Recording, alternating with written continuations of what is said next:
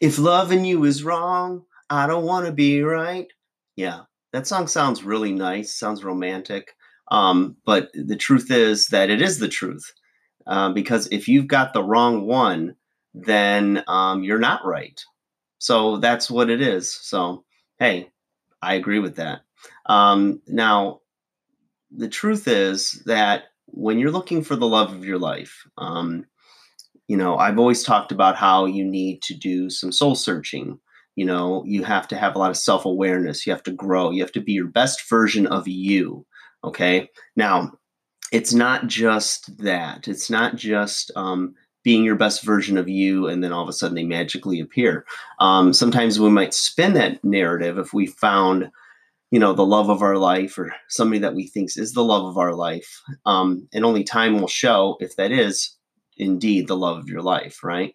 Especially if you're like a lovesick puppy and you're looking for love and you're looking for it in all the wrong places. All right, I don't know why. I know I can't sing. I sing perfectly out of tune. And the words, lyrics usually get really jacked up, but it makes for fun times. I don't know what I'd do without myself. I have so much fun. Okay, now here's what I'm talking about, guys. I read an article on online dating, and it's a lot of there's people that say, "Oh, I would never go on dating apps," and I want to meet them organically, and this and that. But you got to understand that in today's day and age, it's much easier and it's a quicker vetting process to meet people online. I mean, think about how easy it is. You sit there. I don't care if you're, sitting at home on the couch and on commercials, you're just swiping through, you're on the toilet, you're supposed to be doing work at work, but you're doing that. I mean, and you can go through, hundreds of people a day that are in your area that are looking for a significant other or for something, right? Now, what's interesting about that is that, it's really hard to meet people when you're either in school full time, you work full time, you've got a very busy schedule, and most of your days are predictably going to the same places. So a lot of times you see a lot of the same people. And if there was this spark or magic or mutual attraction to somebody else, then chances are at some point, you two would have talked or connected on some level. So let's say, anyone in your circle of your day is not necessarily an option for you. Okay.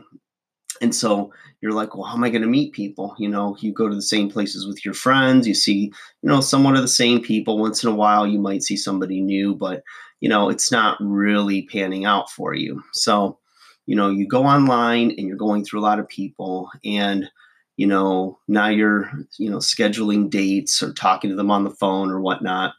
And you go out with these people, you go and have that first date, whether it's coffee or a drink or a dinner or something, and then maybe, date them for a short period of time or maybe a longer period of time. And, if and when, that relationship ends, assuming that you didn't find the right one or they thought you were not the right one, you tend to start to take the position of, well, that was a waste of my time.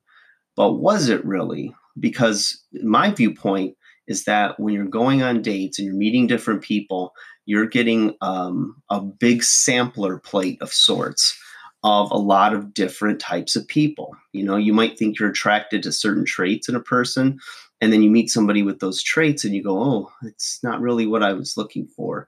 And sometimes until you jump in and see what it's like, in your fantasy versus the reality, you don't really know. So you really get to know a lot about yourself by going through a lot of the wrong ones. Now, I'm not saying they're bad people. They were just the wrong ones for you. Some of them are bad people, so beware.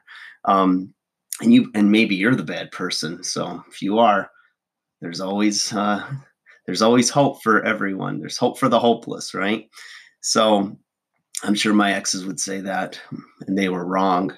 But maybe I was wrong at that point in time. But, like most of us, we should be learning from each experience. We should be learning and growing. And, what's the takeaway? What can I learn about myself? What can I learn about my tastes, my likes? What can I live with? And when you go through, and you experience a lot of different dating situations and people from different walks of life, it really teaches you a lot about yourself and you grow from that. So it's like if you think about your childhood up to now and all the different kinds of friends you had, and you look at your life, you've been influenced by a lot of people. And some of your tastes, your dress, maybe the things you like in pop culture, your interests, your hobbies. Oftentimes, we're shaped by things that influenced you, and there's a huge benefit to doing that. I know a lot of young people that thought they met the love of their life, whether it was a high school sweetheart or somebody they met in college. But people continue to evolve and grow, and you don't, you're not the same person you were 5 years ago, 10 years ago, 20 years ago. And the thing is that unless you're at this current time getting out and meeting different people in different social settings and seeing what their interests are, their lifestyles. If you're not like, if you're more of a couch potato and you meet someone who's really fitness oriented and you think, oh, I want to meet someone who's like in really good shape and takes care of themselves. And then, you guys click and go on several dates, and then maybe, you or the other person sleeps over a few times, and then you get to see, the day in the life of them versus yourself. Maybe they're like really early risers and get to the gym and don't keep snack foods in the house, and all of a sudden you're like, this is not my pace. I like how their body looks and what they can do with it, but I don't want to live like that. I don't want that lifestyle. And so you see this clash, and all of a sudden it starts to kind of reform or refine what it is that you want. So maybe you want somebody who has good genetics, but is a little bit, tempered down a little bit as far as, a healthy lifestyle, and, you're more compatible. So you don't really know until you really jump in and start seeing people, whether it's friendships, whether it's romantic relationship, and that will help you to shape and find the one that is right for you. And it's a game of numbers of sorts, whether or not you believe in fate.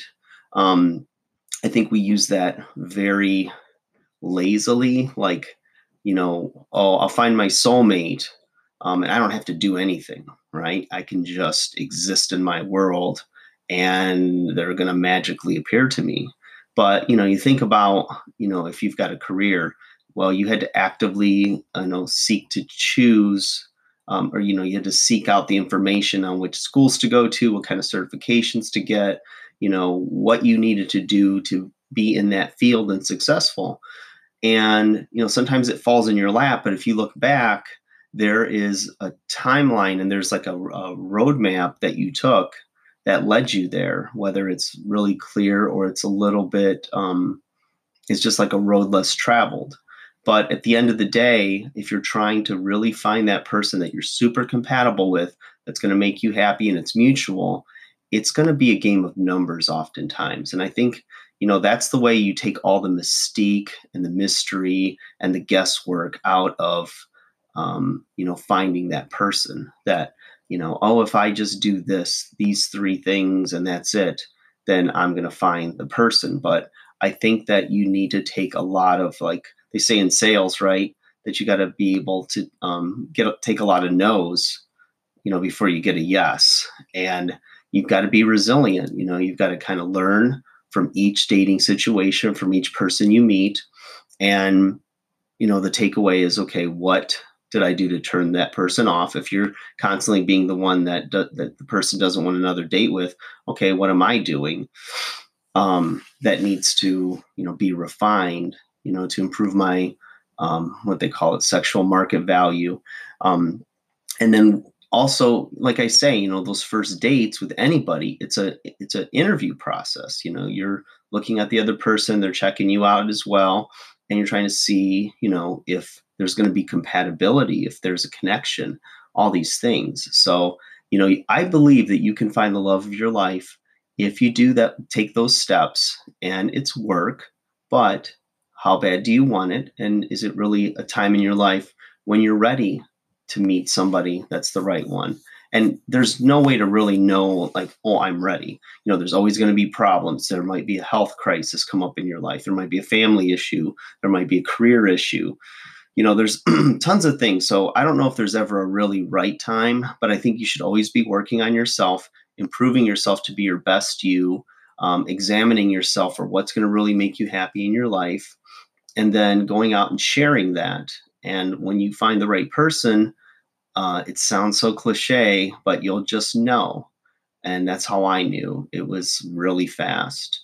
And it's been amazing for nearly 8 months now.